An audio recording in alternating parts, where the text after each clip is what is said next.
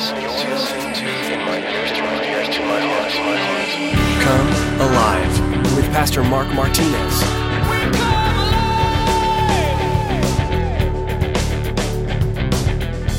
Work is good, but it's rough at home, right?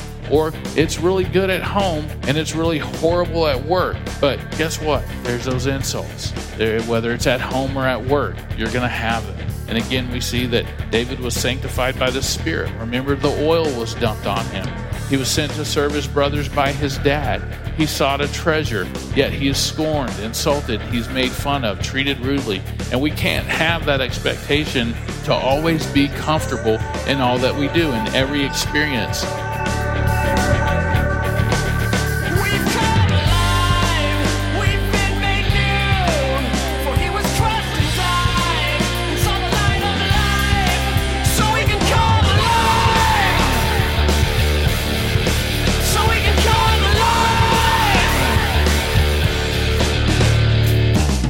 This life is tough.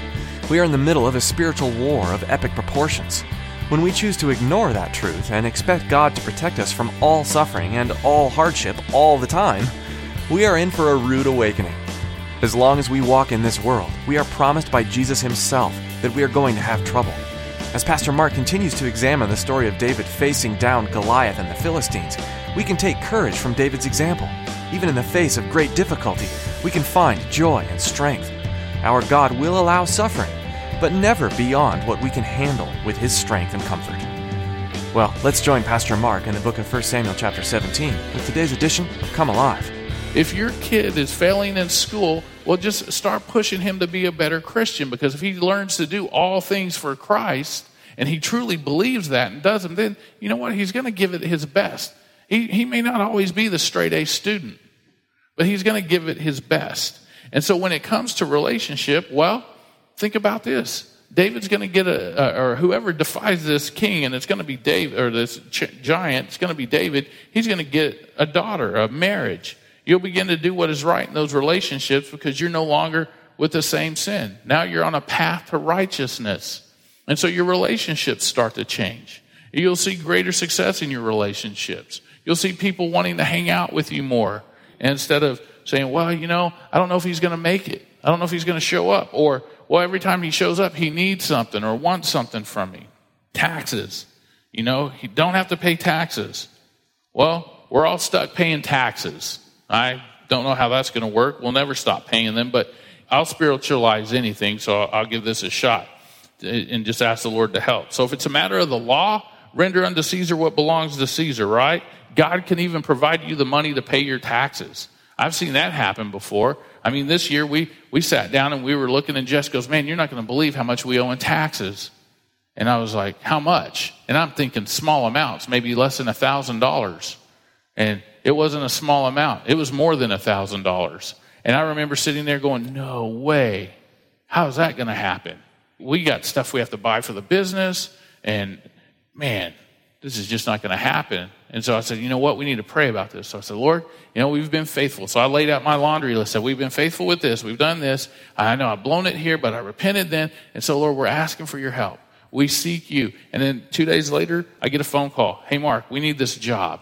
And this is the job that we need for you guys to do. And I remember thinking, man, I really don't want to do it. And so I said, well, let me go out and take a look at it. And then I looked at it, and it didn't seem like it was going to be so hard. And then I work up the bid. Crazy thing was the exact amount of the taxes. So we call our CPA. We say, hey, we got the money for the taxes. It'll be in about 30 days. Can we do this? And like, yeah, that's cool. And then after we get the check, CPA calls us back and goes, hey, man, I figured it out. You guys actually owe way less than you thought, and we still wound up bonusing. I was like, man, praise the Lord, you know, and you see how God works. Just being faithful in those little things. If I'd have turned my back on that job, those taxes, I know would have stayed at that higher number. It was a lot of money. It was a lot of money. It was a very defeating day when both Jess and I looked at those things, and I'm like sitting there, and I'm like, I don't know where we're going to get this. How did this happen? I can't figure this out. Were we not faithful in something? Were we not good stewards? And we started looking at them, and we couldn't find the hole. So we sent them to the accountant, and we said, hey, can you look these over again? And he's like, yeah, I'll look them over again, but that's what we have. And then a few days later, bam, the Lord prevails. So here we see a reward promised to the one who took out Goliath. You see the reward for the guy who takes out Goliath. Great riches, a bride, and freedom for his family. What did Jesus gain for defeating Satan? Think about it. The same thing. We're called his inheritance, right? In Ephesians 1. His treasure in Matthew 13:44. The pearl of great price in verse 46. We're called his bride in Revelation 21:19. Didn't Jesus, do you see the correlation here? Here's what Saul says he's going to give, and Jesus gets. And being in his family, we are the ones that are set free. We're set free. Look at verse 26. Verse 26 says, Then David spoke to the men who stood by him, saying, What shall be done for the man who kills the Philistine and takes away the reproach from Israel? For who is this uncircumcised Philistine that he should defy the armies of the living God? And the people answered him in this manner, saying, So shall it be done for the man who kills him. Now Eliab, his oldest brother, heard when he spoke to the men, and Eliab's anger was aroused against David, and said, Why did you come down here? And with whom have you left those few sheep in the wilderness? I know your pride and the insolence of your heart, for you have come down to see the battle. Verse 29, and David said, What have I done now? Is there not a cause? So, you see what's happening? We see Goliath on the other side, right? The battle lines are drawn, as we talked about last week. And you see Goliath on the other side, and he's doing the intimidation, the interrogation, and humiliation. And so if that doesn't work, here's what the enemy does. And this happens. And after I read this exact same thing happened to me. I was being intimidated, interrogated, and humiliated by a certain thing that was taking place outside by somebody in the world, a worldly person. And then I go and all of a sudden I defeat that and I feel confident about it right after I read this verse and I started thinking about it. And then you see the same thing happening. If the intimidation, interrogation, and humiliation doesn't work from the enemy on the outside, then on the other side of the battle line, it's going to happen from the family or from within. And that exact thing happens sometimes. If Satan can't get you from the outside, he's going to try to get you from within with a family member. And it's the same strategy. We see his brother says here, where are the few sheep you care for? Where's your little thing? That little thing that you do. And Satan works that way. He's going to use whoever he can to cause you to leave or sit still or feel damaged when there's a battle, when there's something going on. And he wants to cause that damage. He wants you to feel damaged or unworthy. And so here David is told that he isn't a fighting man. He's only a shepherd. Where are your sheep? That's what he's saying. That's kind of like if somebody comes up and says, hey, Mark, I want to help do something, and they're a janitor, and I'm like, oh, well, bro, you really only know how to swing a mop. That would be very humiliating to that person. It actually caused a lot of damage. And so that's what happens here. It happens from within the family, David's own brother. Sometimes it's within your own team. Maybe somebody has said something to you, and you didn't like it, and it was very mean, and we need to be quick to forgive and quick to ask for forgiveness when that happens, when that person comes and says, hey, you really hurt me. That wasn't very kind. I didn't see it as kind. And it just seems when one area goes well in our life, all hell starts to break loose in another area. And so work is good, but it's rough at home, right? Or it's really good at home and it's really horrible at work. But guess what? There's those insults. Whether it's at home or at work, you're going to have them. And again, we see that David was sanctified by the Spirit. Remember, the oil was dumped on him.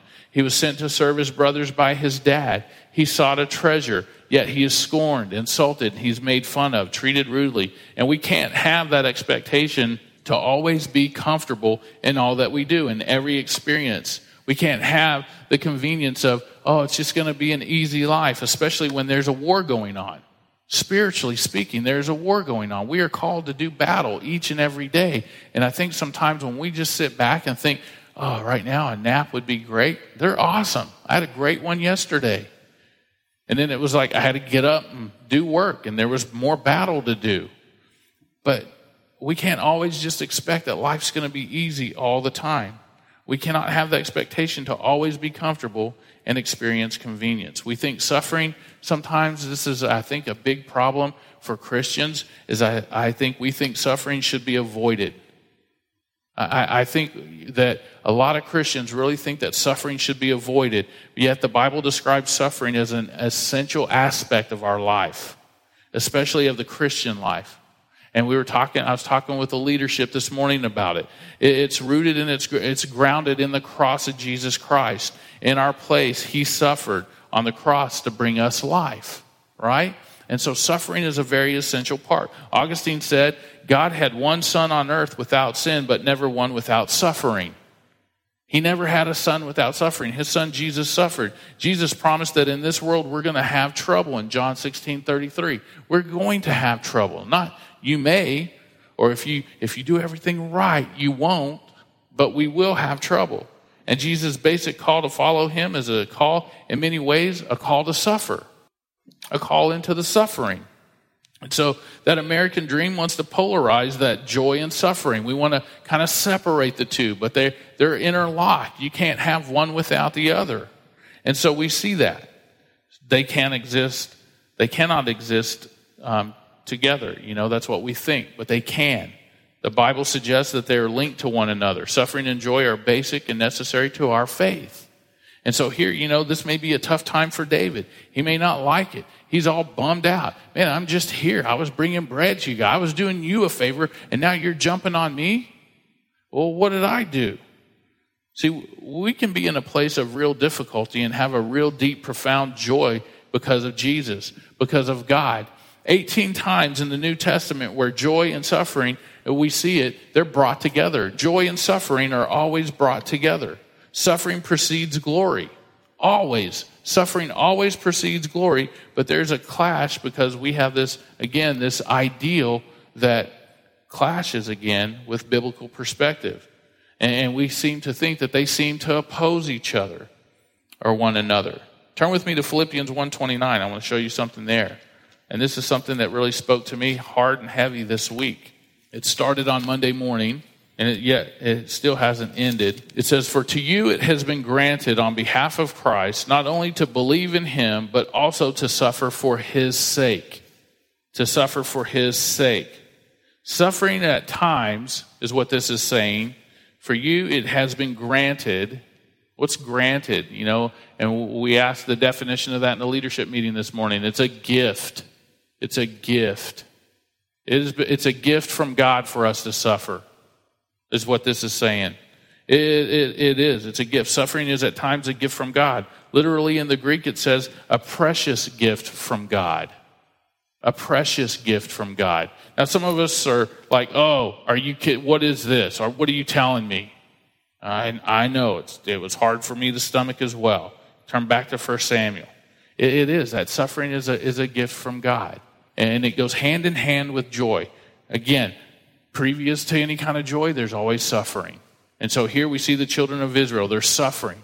They're suffering at the hands of Saul. They're suffering at the hands of a giant that's intimidating, interrogating, and humiliating them.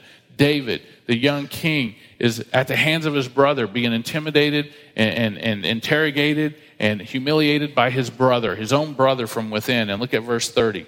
It says, "And then he turned from him toward another and said the same thing. And these people answered him as the first ones did. And now when the words which David spoke were heard, they reported them to Saul and sent for him." So David's sitting there going, are you guys kidding me? We're going to let this guy sit out there and do all this stuff? Look at verse 32.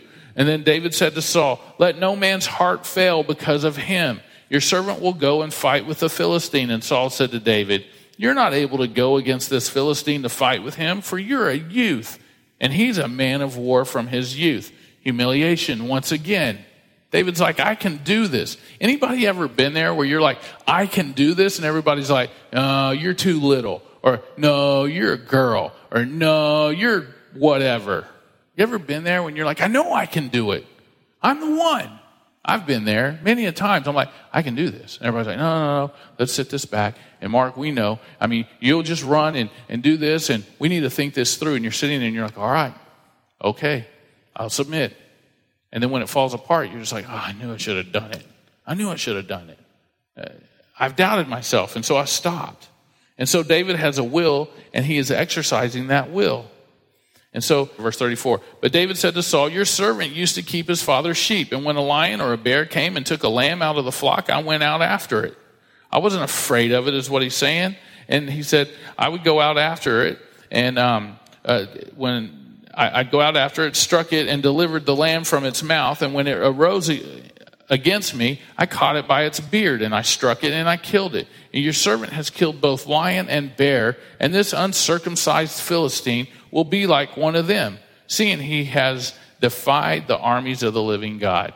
So we see a passion here. David's excited. He's like, you know what? Man, this guy's talking against God, against God's armies, against God's people, against God's stuff. Are we like that when we hear people talking against Christians, against God's people, against God's stuff? Oh, the church. I mean, are we passionate to where we're like, okay, well, maybe that's true, but you know what? Let's go beat that thing. Let's go beat it. So he has this will, and he's exercising that will. He says, I'll take on this guy. I can do it. Notice in the verses we read that David only calls Goliath a Philistine, and an uncircumcised one at that. He doesn't say the giant. He doesn't use his name. He says, hey, or this man of war. I mean, we see, look at what everyone else calls Goliath. The account even tells us he's a giant, but he just calls him an uncircumcised Philistine. He gives no regard to this guy's past history of how great he is. He doesn't say anything about it. He's just this uncircumcised Philistine. And so when we live in the presence of an almighty God, we tend to see things his way, in a little bit of a different way, not man's way. But when we live for God and his purposes, we get a different view at life. The trouble becomes, it becomes a joy. Those difficulties in life, they become a joy when we can sit back and say, oh, Lord, man, that's a huge number. There's no way, we don't have the money for it. But Lord, we know you're going to be the one to take care of it. And you have that joy. And then again, just recently in my personal life, I went to my wife and I said, hey, here's this thing that's going on in our life, babe. And you know what? We just sat and we were driving, and then we just kind of pulled over with the kids, and we had a Bible. And I said, look, let me read this to you. And I shared that Philippians 1:29 verse with her, and she looked at me and she's like, it's a gift? Oh, and she just kind of chuckled, and I was like, I know, it's insane. But can we rejoice in this thing? Can we rejoice and know that, man, we can look forward to seeing God getting us through this? And within a couple of days, he got us through it. And we look back and we're like, hey, see ya. But guess where we're heading? Towards the next one. To rejoice in that. And that's how the Lord builds us up. And that's how God gets exalted and glorified when we go to the people and they're like, hey, how'd you handle that? Well, let me tell you about what the Lord has done. Well, we heard stories the other night where people were like, hey, how do you handle... We heard one lady that talked about she'd been a paramedic or EMS for 20 years. And I remember one of the questions that was asked was, so how do you handle death and stuff like that happens all the time? She's like, you just eventually get used to it. And you could see there was a little bit more of a hardness about her than the other lady we had talked to. You just tend to get used to it. And I was like, man, there's a great open door right there. There's an open door. And as we asked them, hey, can we pray for you guys when you leave? I mean, some of them had to leave in a hurry for emergency situations. But, the ones we got to pray with, they were like, man, thank you so much. Thank you so much for praying for me. Praying for their safety. Praying for them to be good husbands, I mean, just running the whole gamut. Not just, Lord, we pray for this guy's safety as he's out protecting us. I mean, no, we prayed for their families. And this one guy, one of the last guys we prayed for, was like, man, thank you so much. That meant a lot. Let me tell you a story about how my kid's on a mission trip and my other kid's going to camp. And we sat back down and we listened to his story about that. It was cool to see that, we have some godly men and women out there protecting us and serving us. And so, there's this giant that David sees. And he sees nothing more than a bunch of talk. So David explains to Saul that there's a shepherd, that he, as a shepherd, that, he and his sheep are constantly under threat. And part of his daily job was striking down the enemy of his sheep. And now knowing he's the king, there's an enemy to his new flock growing, out there howling, growling and threatening the sheep. And David and Jesus are both strengthened by experience. They're strengthened by experience. Both dealt with a lion. David with an animal, Jesus with Satan. Satan is described as a roaring lion seeking someone to devour. Look at verse 37. Moreover, David said, the Lord who delivered me from the paw of the lion and from the paw of the bear, he will deliver me from the hand of the Philistine. And Saul said to David, go, and the Lord be with you. David won't be delivered because he's got true grit, but because he has the true God. Not because of true grit, but because he has the true God. Circumstances may vary, but he is the same God, whether it be a lion or an uncircumcised Philistine or a huge tax bill or a problem neighbor or a situation at work or a disobedient child or fill in your blank. He's the same God. He's the same God. The same God that David served is the same God that you and I serve. What David does is he looks back to what God had done in his past. Do you do that? David looked back at his past. There wasn't a bear or a lion there right then and there. He didn't meet that bear and lion that morning. He just said, hey, look, here's this thing right here, but this is what God's done back here. We're going to take care of business out here. I can do it. I can do it. Can you do it? Are you bigger than a young boy? Is your God smaller, or is it the same God? I'm sure when he got out there, he just, Lord, you're going to take care of this. If I die, all right. And if he dies, that's even better. But David had confidence in his God to take care of that situation. There was no doubt in his mind. See, he heard the taunts from the outside and from within, yet he brings God into the circumstance. You and I need to learn how to do this. Can you do this? Can you bring God into your circumstance? Instead of running away or sitting still, can you come with God? Can you walk up to your opponent, whatever that thing is, whatever that fear is, with God? Can you make that decision that you will see that present difficulty as a gift and a privilege? Can you see that? I mean, when you think of it that way, when you look at hey, here's this thing, that's a gift and a privilege. The Lord is going to give me a gift and a privilege. The gift is I'm going to defeat that thing, and it's a privilege to do it in the name of the Lord. But yeah, we don't look at it that way. Lord, forgive us for that. Allow Jesus to penetrate your heart more today. And he's going to make you, and understand, he's going to make you wealthy. This isn't the gospel of excess money or anything like that. He's going to make you wealthy in his riches. You'll be rich in his joy and able to see with his eyes that giant, it's just going to be an obstacle that you'll be able to beat and defeat.